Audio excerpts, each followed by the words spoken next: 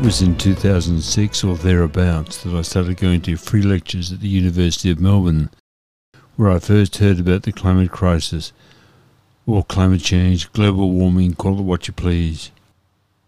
I've been hooked ever since. I'll listen to scientists from all around Australia, from all around the world, and frequently the question was, from someone in the audience, assuming just for a moment that I believe everything you say, what do I do when I leave the building now? What do I do when I get home? Well, in those days, scientists weren't really prepared for those sorts of questions. They knew all the science, they knew what we were doing to the atmosphere, and so they couldn't really directly answer that. But things have changed. Scientists these days now tell you what you should do.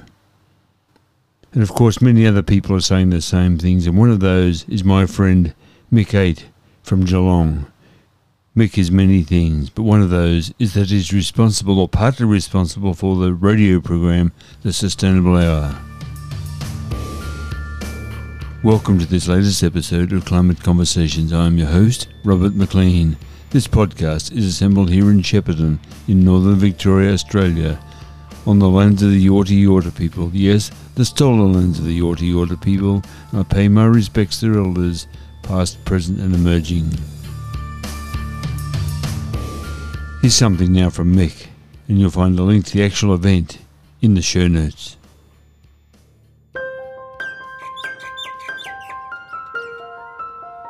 Imagine beauty, something beautiful, like a butterfly or a rainbow.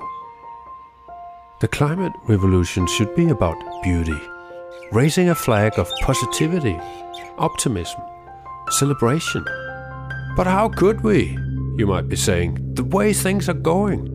We're getting deeper and deeper into this mess of misinformation and lies and war in the Middle East, and pressure is rising, prices keep going up, cost of living, temperature graphs are going up as well. It's like it's getting out of control.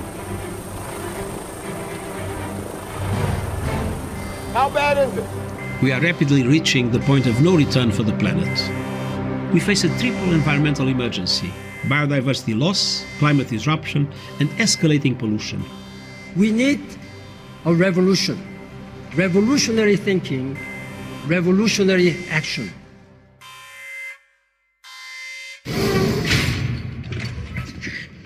How'd you end up in here? Oh, well, I tried to start a revolution but didn't print enough pamphlets, so hardly anyone turned up, except for my mum and her boyfriend, who I hate. But I'm actually organising another revolution. I don't know if you'd be interested in something like that. Do you reckon you'd be interested? The climate revolution. This is the 6th episode of The Climate Revolution, a podcast series where we constantly are on the lookout for ideas for the climate grail. So anything that you could do to help would be very helpful. We didn't actually need a university study to tell us this, but now we have one. Thank you, Griffith University, a study which has found that when it comes to climate, most Australians are not listening to the climate scientists. They'll just look out the window and say something like, "Nah, I think the weather looks all right." But hey, mate, it's not all right. The climate crisis costs $25 million every hour in extreme weather damage. If you put all the numbers together worldwide, that's more than $600 million of damage every day. That's not all right. It adds up to more than $4 billion when the week is gone. And on a yearly basis, that's more than $222 billion. This is from a study they did at Victoria University in Wellington, in New Zealand. And it gets worse. This is still peanuts compared to what's coming, actually, according to the researchers. Starvation of more than 1 billion people. A world in war, says Julian Allwood, who's a professor of engineering and the environment at Cambridge University in England. This is London calling. What we've done with one of my cheery PhD students who worked on the question, how will society collapse if we don't act on climate change, is to try and predict for every country in the world whether they will, by the end of the century, be able to access enough food through growing it or through having enough money to buy it. And it turns out that round the equator, most countries will not. So not acting on climate change means that there is a risk in the countries of Africa and Asia near the equator, not just a risk, a very high probability that not acting means starvation of more than 1 billion people by the end of this century. We can't have that number of people starving and retain world peace. They're not going to stay still. They're going to migrate north to where the food is. And we can't cope with migration on that scale. So not acting on climate change means a certain world war in the lifetime of anybody born from now onwards, by the end of this century. Not acting means that our world will change. Acting means our world will change, but my preference is to act now so that we don't have the impossible to imagine suffering that will come from not acting.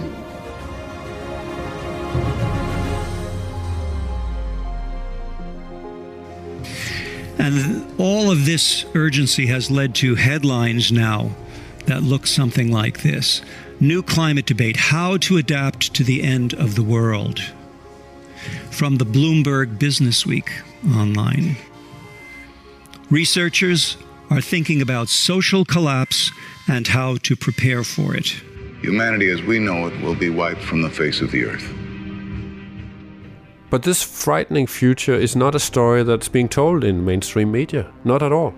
The only way we're going to get anywhere with solving some of these big problems we have in society is if a lot of people come together in agreement that this is what needs to happen. Imagine, just for a moment, if we could start on afresh. And here I speak as a climate action campaigner. Where should we begin if we were to do it all over again? We're not going to get all the rising graphs and this climate emergency under control unless a majority in the population understands what the problem is and are in agreement about how we will go the same way, the decarbonizing, circular, earth-protecting way to fix it. But what's going to connect us rather than divide us? That's where Thijs Bonekamp from Holland comes in with a new idea, or rather, a new design idea. I have seen the Grail!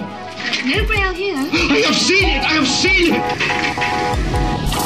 But there is one small problem. It's a very simple idea. It's one rectangle. It's one circle. That's it.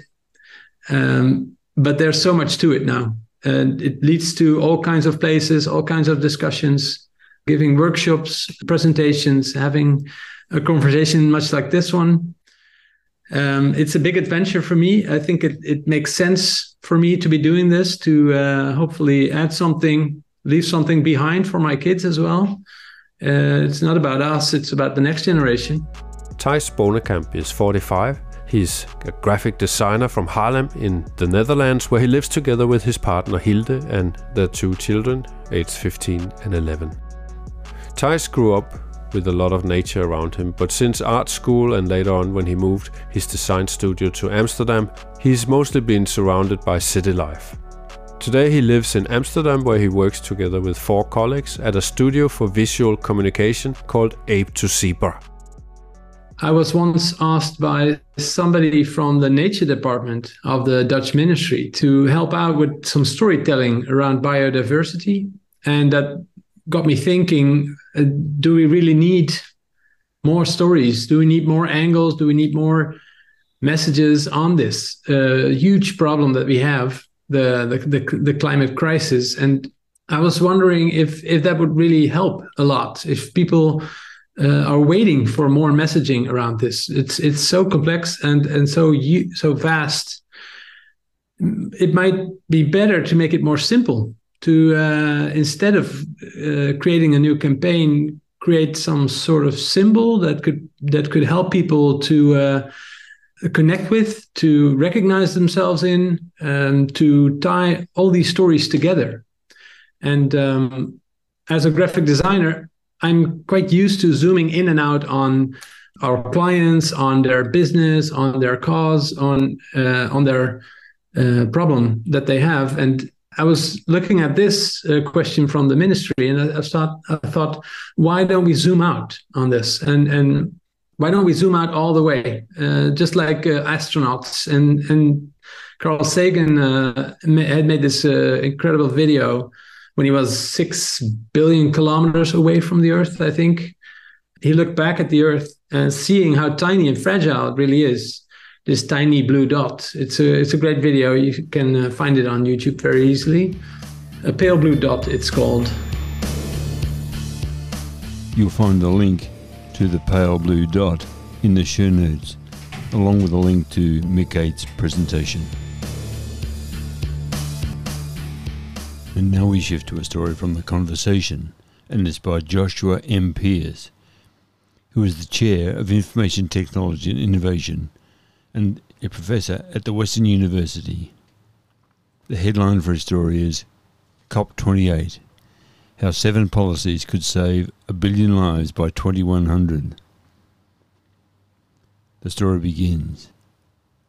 In a recent review of more than 180 peer-reviewed articles, which I conducted with fellow researcher Richard Pancut, we found a scientific consensus had formed around the so-called 1,000-ton rule. The 1,000-ton rule states that a person is killed every time humanity burns 1,000 tons of fossil carbon. Shockingly, we found that a 2 degrees Celsius temperature rise equates to 1 billion prematurely dead people over the next century, killed as a result of a wide range of global warming-related climate breakdowns. These findings were derived from a review of climate literature that attempted to identify future human deaths from a long list of mechanisms. Weather-induced disasters are incredibly expensive. In America, they're finding they're having billion-dollar disasters only weeks apart, whereas once upon a time they used to be months apart.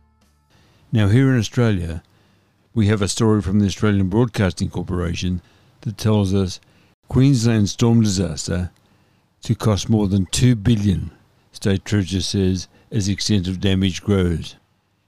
Yes, $2 billion. The story begins. It will cost more than $2 billion to recover from back-to-back natural disasters that hit Queensland's southeast and far north in recent weeks, State Treasurer Cameron Dick says.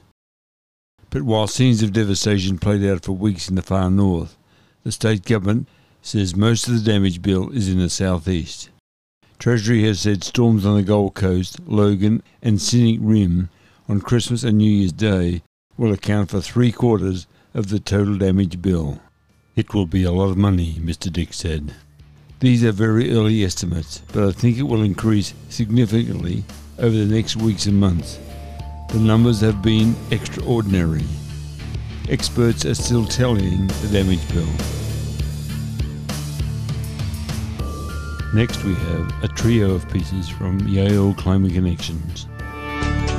I'm Dr. Anthony Lazarowitz, and this is Climate Connections. At the height of the COVID-19 pandemic, Terry Bloom, the owner of Stone Bend Farm in Newfield, New York, built a greenhouse. He's using it for more than growing plants. The 4,000 square foot timber-framed structure houses a farm-to-table kitchen and tap room too, and it's all heated by geothermal energy. You say geothermal and people's eyes glaze over a lot of times because it sounds so technical and scientific, but it's so simple, and that's what I love about it. Just a little ways underground, the Earth maintains a fairly stable temperature. In New York State, it's about 50 to 55 degrees year-round. Geothermal systems harness that warmth to provide heating when it's cold out. Under Bloom's greenhouse, thousands of feet of plastic drainage pipes snake back and forth. Fans pull the air through the pipes and into the building. Let's say it's 0 degrees outside. When you feel that air come out of the vents, the geothermal vents, it's going to feel like heating. The system requires only a little energy to run, and it helps Bloom avoid using more expensive and polluting sources of heat like natural gas or propane. During the winter, the greenhouse does get cool, but the plants stay alive and hardy customers gather to enjoy local food and beer in a one-of-a-kind setting. I'm Dr. Anthony Lazarowitz, and this is Climate Connections. Surviving a hurricane or wildfire can be traumatic, and people who are displaced from their homes may suffer anxiety, PTSD, or depression. Children are especially vulnerable because they may not have coping skills yet, and they depend on adults who may be struggling themselves. So they experience those things firsthand, but then they also often are impacted by their parents' emotional distress at living through that same disaster. Christy Manning of Macalester College is co-author of a recent report on climate change and children's mental health that was released by the American Psychological Association and nonprofit Eco America. She says even young people who have not directly experienced a disaster may feel anxiety about the climate crisis. They worry about the future and that adults are not taking more action. So to support kids, the report suggests screening them for distress and improving access to mental health services for young people and families. Parental well-being is really essential to children's well-being, so communities need to support parents. And she recommends engaging kids in climate action so they develop a sense of agency while facing an uncertain future. I'm Dr. Anthony Leisowitz, and this is Climate Connections. Many everyday choices, like washing your clothes in cold instead of hot water, are an opportunity to help reduce carbon pollution. A new book called The Climate Action Handbook gives people 100 ways to improve their habits at home and champion climate solutions in their communities. The premise for the book was that every action matters because we need everyone doing what they can and what they're good at. Author Heidi Roop says that as a climate scientist, she spent a lot of time talking about the problem, but she did not always have a good answer for people who asked her what to do about it. And so the Climate Action Handbook is an attempt to try to answer that question, to invite as many people in as possible to see themselves as part of the solution. The guide provides lots of ideas, like eating more plant-based meals, choosing slower shipping for deliveries, voting in every election, and supporting youth climate activists. The ideas are accompanied by striking illustrations that help readers understand what they can do and why it makes a difference. Coming up with the list was really my own learning process to say what are the ways, big and small, that all matter, that we can show up and make climate a part of the decision that we make every day. Climate Connections is produced by the Yale Center for Environmental Communication. To learn more about climate change, visit climateconnections.org.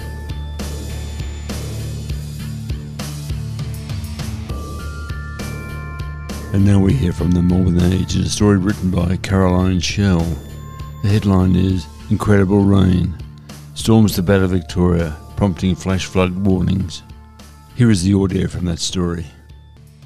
Victorians are being warned to brace for heavy rainfall and flash flooding, with severe weather to sweep across the state from Sunday. The Bureau of Meteorology and key state emergency services held a joint press conference in Melbourne on Saturday to alert Victorians to the looming severe weather threat. Bureau forecaster Michael Efron said the moisture in the air was incredible, and there would be significant storms. The amount of moisture across the state, that's what you would normally see in somewhere like Queensland, he said. The conditions are ripe for some really significant thunderstorms through western parts on Sunday, and then for the Melbourne area early hours on Monday. Areas that can expect heavy rainfall on Sunday include the Horsham, Warwick-Nabil, Charlton, Swan Hill and Mildura regions. On Monday, the severe weather is set to move towards the centre and northeast of the state, hitting Bendigo, Seymour, Echuca, Wangaratta, Albury, Wodonga, Benalla and Bright. Efron warned that rainfall could reach 60 millimetres an hour. Through the rest of Saturday, we are going to issue severe weather warnings for heavy rainfall covering large parts of central and northeastern Victoria, he said. Victorian Emergency Management Commissioner Rick Nugent said the extreme rain would put pressure on already full rivers, creeks and water catchments across the state. A flood watch has been issued for much of central and northern Victoria for minor to moderate flooding. It's highly likely that there will be flash floods in flood-prone areas, Nugent said. He urged people who were holidaying to stay alert to warnings and their surroundings, particularly if they were staying at caravan parks or camping near waterways. Nugent also issued a plea for people not to drive in floodwater. You're driving a car, not a boat. We don't want emergency service personnel having to rescue people during this event, he said. Victorian SES boss Tim Wiebush said it could be the last decision a driver made. We've already seen 20 flood rescues from the start of 2024, and that's 20 too many, and unnecessarily ties up our emergency services. On Tuesday, a man and his dog were swept away in their car during flash flooding in the state's west before they were rescued from the vehicle's roof. Twitter link. Webush said the Avoca and Loddon rivers were expected to rise, and that the state was seeing phenomena we haven't seen for some time. We are often seeing those links to tropical moisture around the summer period, so, not quite unusual, but we haven't seen a significant event like we're about to experience for some time. Efron said the impact of El Niño in Victoria had been most felt in spring. We actually saw that September was our driest on record. Other climate factors were impacting the summer weather, including the southern annular mode, Efron added. That is producing these really humid and unstable conditions across the state, and that's combined with sea surface temperatures well above average across the Tasman Sea, he said. Everyone would have noticed the humidity, and I think we're likely to see that continuing through the rest of this month.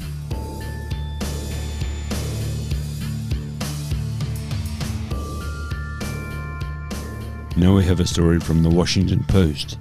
It's by Harry Stevens and has the headline, "Can you guess how crazy last year's weather was? Try this game." Harry's story begins. The pollsters here at the Washington Post recently asked 1,404 random Americans, do you think human activity is or is not causing changes to the world's climate, including an increase in average temperature? Would you have said yes? If so, 3/4 of the people we polled agree with you, as does every scientist I've ever asked about it, as do I. So sure, human-caused global warming is happening, but there are harder questions. How fast is it warming, exactly? Is the ocean warming faster than the rest of the planet? How has warming affected other parts of the environment, like sea ice? Below you'll see a few charts showing monthly climate data over the past 40 years. Here's the game. Draw your guess for each month of 2023. When you're done drawing, you can compare your guess to the real data.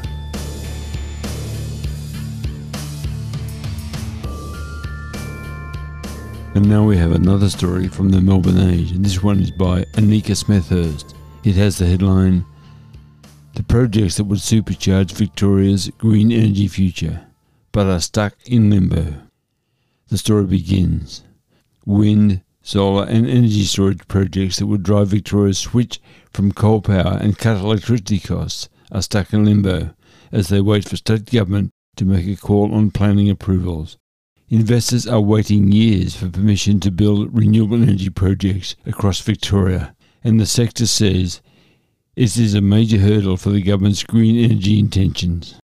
As part of its commitment to cut emissions, the Allen government has set an ambitious target of 95% for all electricity to come from renewable energy by 2035 in an effort to reduce emissions and drive down bills. Key to this is the rehabilitation of the State Electricity Commission, SEC, which the state government says will deliver 4.5 gigawatts of new power through renewable energy and storage projects, enough for about 1.5 million homes. The Sunday Age has identified at least 10 solar, wind and battery projects still waiting for state government approval, which, if given, would deliver more than 2/3 of the capacity promised as part of the revived SEC.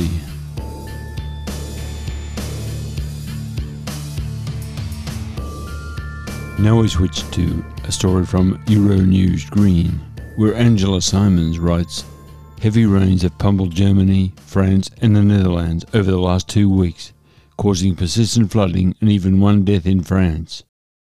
The story has the headline, "Why are France, Germany and England flooded, and is climate change to blame?" Angela's story continues. Towns in the north of the country were left underwater on Thursday, and hundreds of people have been evacuated in recent days. The area was hit by flooding in November and December, and some towns still haven't recovered. Widespread flooding also hit central England, and more heavy rain is forecast in southern areas.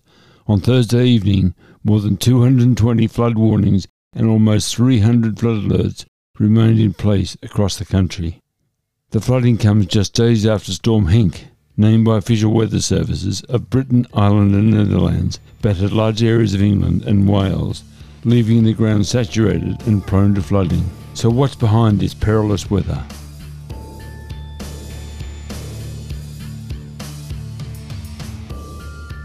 Yes, we're here again at the end of another episode of Climate Conversations. Thanks so much for your company. It's been great to have you along. Now, I'd love you to follow this podcast because if you do that, you'll be alerted every time I publish a new episode. And beyond that, I'd love to know what you think about this podcast, so please email me at r.mclean7@icloud.com. Now, don't hold back, good or bad, please let me know. Also, please share this with your friends because we all need to know all we possibly can about the climate crisis. Who's saying what, who's doing what, who's not, who is, what we should do and what we should be saying and who we should be talking to. So please share it. Also, my screen is still alive with stories about the climate crisis, so I'll put links to all those, or as many as I can, in the show notes. So please go there, check them out, read them, think about it, think about what you can do. Yes, what you can do to help resolve the climate crisis or help slow the climate crisis. And what you can say to others that might encourage them to come on board and help resolve the climate crisis. To solve everything, of course, it's going to take everyone. So we need you on board, we need all your friends on board, we need everybody you know. So until we talk again, please take care, stay safe, and please be kind. For everyone you meet is fighting a great battle. Now, take care and stay safe.